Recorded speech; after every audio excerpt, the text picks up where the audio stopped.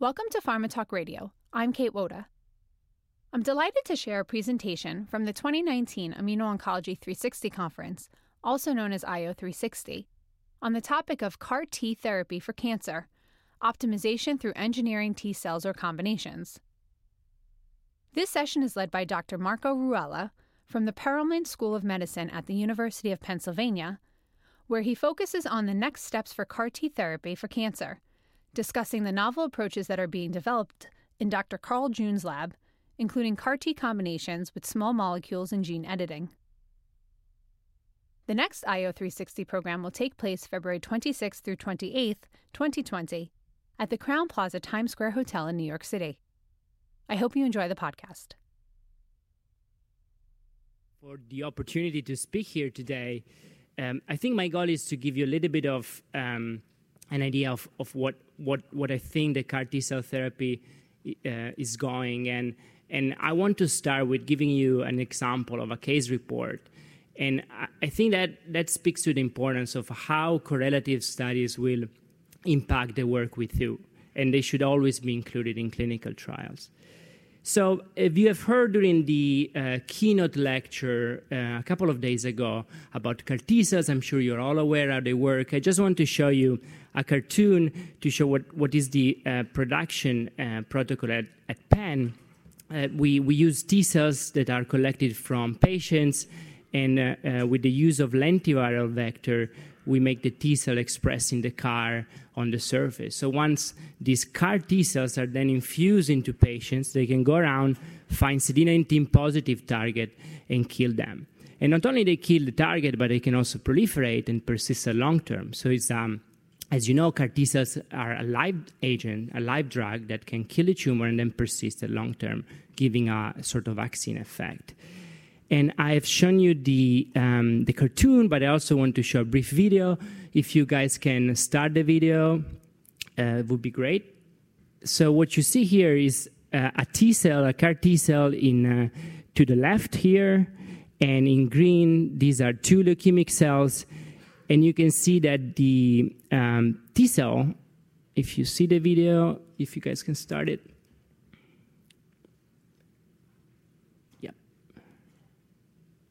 It looks like it's not working, but what you would have seen is that the T cell can recognize the leukemic cell for a synapse and kill the first leukemic cells and then go to the next. So they can kill up to hundreds of different tumor cells in series. So they're also called sort of serial killers.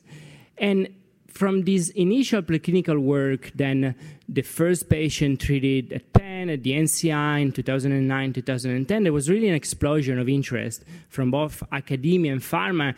And this is just a glimpse of the number of companies and number of products that are being developed, with the companies in the middle that have made it to the clinic, to the market, Gilead and Novartis, and all the other ones around it that are moving new products to the market. So it's a very exciting time to talk about CAR T cells. But the goal of my work, the goal of my laboratory, is to try to focus on what's going wrong with CAR T cells and how can we improve that.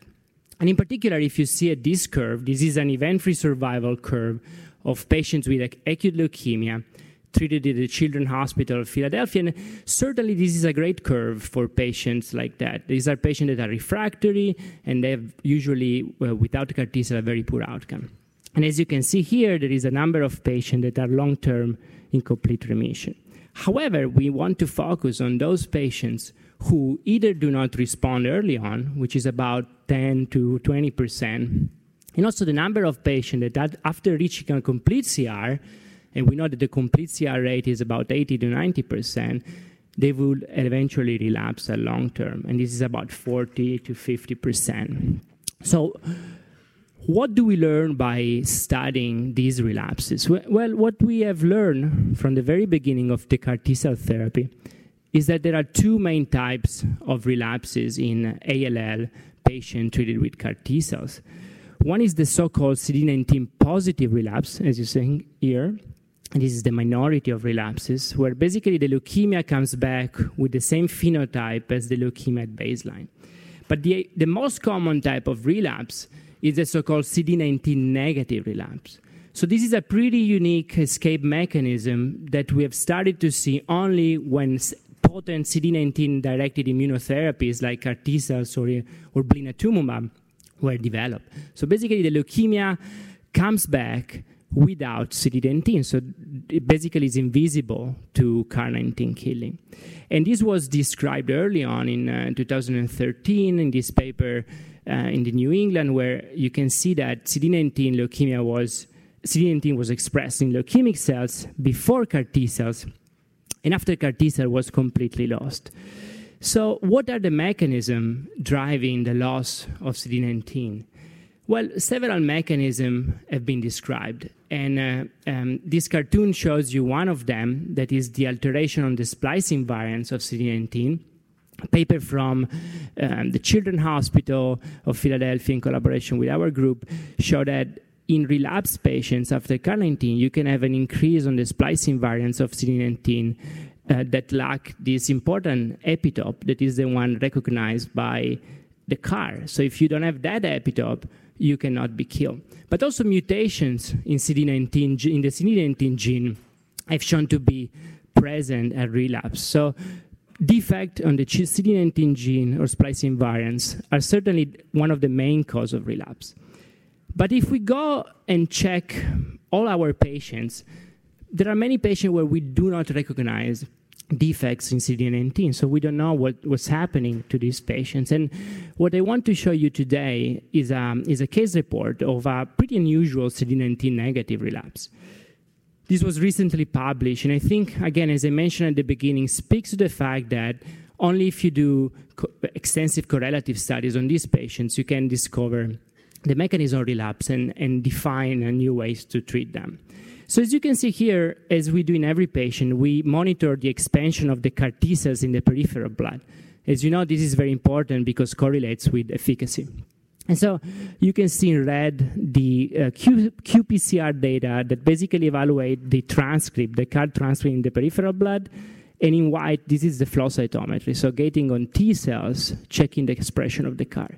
And what we usually see is a peak of expansion and then a persistent phase, as you see here.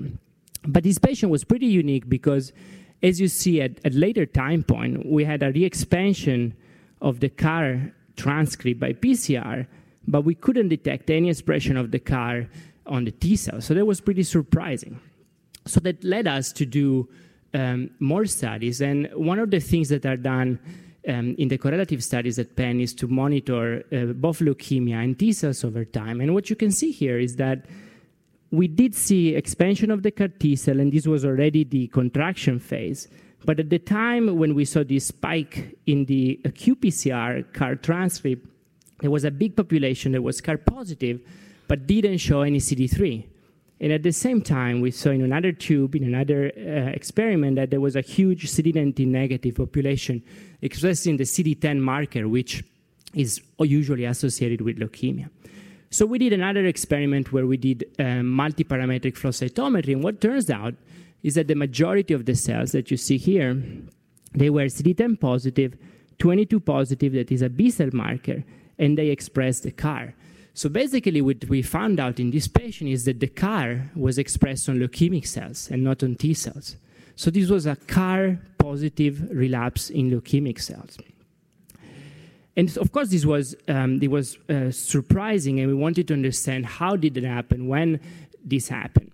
And we did the VDJ tracking over time. And as you probably know, one of the advantages of working with B-cell neoplasm and that you have a specific marker that is the VDJ rearrangement. So what we did, we checked the VDJ rearrangement at relapse and at baseline, and basically we found two VDJs rearrangements, one productive and another not productive. In other words, this was the same leukemia that was present at the apheresis. And another way to monitor this leukemia over time is to check the lentiviral integration site, because as I mentioned, the CAR was expressed on leukemic cells, so these cells got transduced with the lentivirus. And as you see here, at the time of relapse, there were two main lentiviral integration sites that you can see are enriched over time from day 0 to the time of relapse. So basically, we thought, well, these leukemic cells got transduced with the lentivirus at some point. So it can be either in vivo in the patient or during production. And to check that there was no in vivo transduction, we checked the recombinant competent lentiviral titer, and there was no evidence of that. So we conclude that this transduction of leukemic cell happened during production, during the manufacturing of CAR T cell. So we came up with this hypothesis. So when we collect the T cells from patients, it's not 100% T cells. In many patients with leukemia, we don't get the chance to collect pure T cells, but we collect usually a mixture of T cells and leukemic cells. And then what we do to lead to an expansion of the T cell, we add the CD3, CD28 beads. So these are beads that stimulate the T cells, and then we use the lentivirus to transduce the T cell. But what we think happened in this case is that we think two of these lentivirus were able to transduce one of the yellow cells, one of the leukemic cells. And for reasons that we will discuss in a moment, this CAR-positive leukemic cell was able to survive over time at a sort of survival advantage as compared to the other leukemic cells, and was able to make it to the infusion time and then persist over time and grow in the patient, leading to the overt relapse. So how do we prove there was a single leukemic cell that got transduced with two lenti? Well, what we did, we collaborated with the group of Frederick Bushman at Penn, and what he did is basically to sort, using a microfluidic device, one single cell per well, and then he did the same lentiviral integration site analysis. So in other words, if you show that there are two lentiviral integration sites in the same cell, you prove the point that this is a single cell that got transduced. And as you can see here, not in all single cell, but in a good amount of single cell, we did see two lentiviral integration sites transducing the T cell. So we do think was a single cell getting transduced with two lentivirus during production. But what's the connection between the expression of the CAR and then the relapse at a later time point? So interestingly, we modeled this in a cell line. So we took a leukemic cell line that normally express CD19, and then we developed a system where if you put the doxycycline, the cell line would start to express the CAR. So what you see here, and to be fair, I'm going to turn to this screen this time, you see that CD19 is expressed at baseline. But when you induce the expression of the CAR, right away you lose CD19 expression. So this proved that there was a direct connection between the expression of the CAR and the loss of CD19. So we came up with this hypothesis that we call epitope masking mechanism. So basically what we thought is that if you have a CD19 positive cell line that by chance and by accident get transduced with a CAR, there is the chance that the CAR can bind to the CD19 and cyst on the surface. So what happened in this case is that if you try to stain for CD19, and remember, this is the same epitope that we use for CAR, you won't see any CD19. So it's not truly a CD19 negative, it's that just we don't see it. And on the other side, if you try to kill that cell line or the tumor cell with a CAR, again, you fail because the epitope is blocked. So how do we prove that? How do we prove that CD19 is still there? So we use another antibody against CD19, another epitope. And as you can see here, we went back to the biopsy of this patient at the time of relapse. And by using another antibody, we did find CD19 protein. These are the brown cell over there. So CD19 protein was actually still there, as we hypothesized. And we did that also by flow cytometry. You see the top is the baseline, and you see that there is CD19 expression using the standard antibody in the y-axis, in the x-axis, and the y-axis at relapse. Only the new antibody that is recognizing the intracellular epitope is expressed, and then there is CAR expression. And again, to prove that both CD19 and CAR19 are on the surface, we did confocal microscopy. And as you see here, at the time of relapse, you have both the CAR in red and the CD19 that colocalize on the surface of the leukemic cells. And you don't see that, of course, at the time of baseline. So, of course, this was one case, and we checked several other cases in our cohort, hundreds of them, and we didn't find any of these patients to have CAR expression on leukemia. So it's an extremely rare event that we still don't know why happened in this specific patient, but still, I think it gives us the idea that we need to monitor these patients, and we need probably to modify our production, manufacturing, to make sure that this doesn't happen again. But what can we do for these patients, for patients that do not have CD19 on the surface and relapse, and we need to treat them? And there will be more of them because we have blinatumomab, we have CAR19 now in the clinic. So what we and other groups are developing are CARs, T-cells that can target two antigens. And what I'm showing you here, for example, is CAR T-cell that can target CD19 and CD22. As you see, both of them are highly expressed in B-cell leukemia, but at the time of relapse, when you lose CD19, CD22 expression is still there.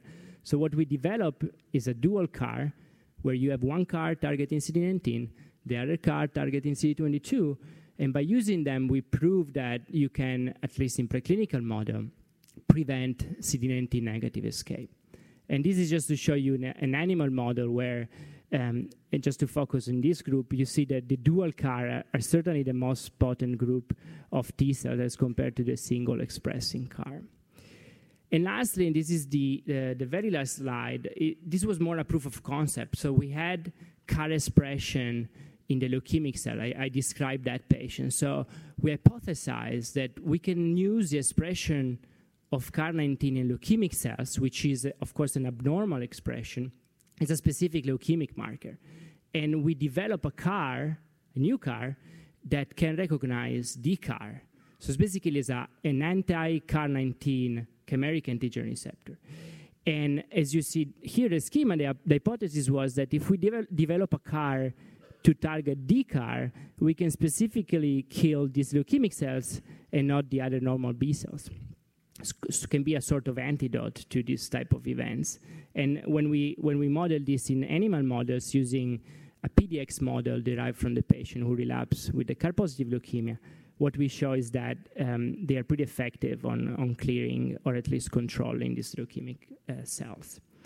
So in conclusion, I've shown you, and I think we all agree that CAR T cells are great. They do incredible responses in B-cell lymphoma and B-cell leukemia. However, at least for B-cell leukemia, we have the problem of 19 negative relapses. And I've shown you one additional mechanism of relapse where the leukemic cells got transduced. Is exceptionally rare, but is a proof of concept that can happen. So I think this should suggest to improve manufacturing by selecting T cells, and we can discuss it later. And I show you what can be the potential mechanism, so the CAR binding to the target, and we show that also potentially happening with CD22 CAR. And lastly, I've shown you two ways to overcome the loss of CD19, one by targeting two antigens, and the other one by targeting the CAR expression on leukemic cell. And I'd like to thank the big group at Penn and on the people that have been involved in this project, my laboratory and the laboratory of Carl June, CCI. Special thanks to Michael Carlos, who was actually my first boss when I came to the US and is here in the audience, and all to the all funding agency. And thank you to all of you for your attention. We hope you enjoyed the discussion. The 2020 IO360 program will take place February 26th through 28th at the Crowne Plaza Times Square Hotel in New York City. For more information, visit theconferenceforum.org. Thanks for listening.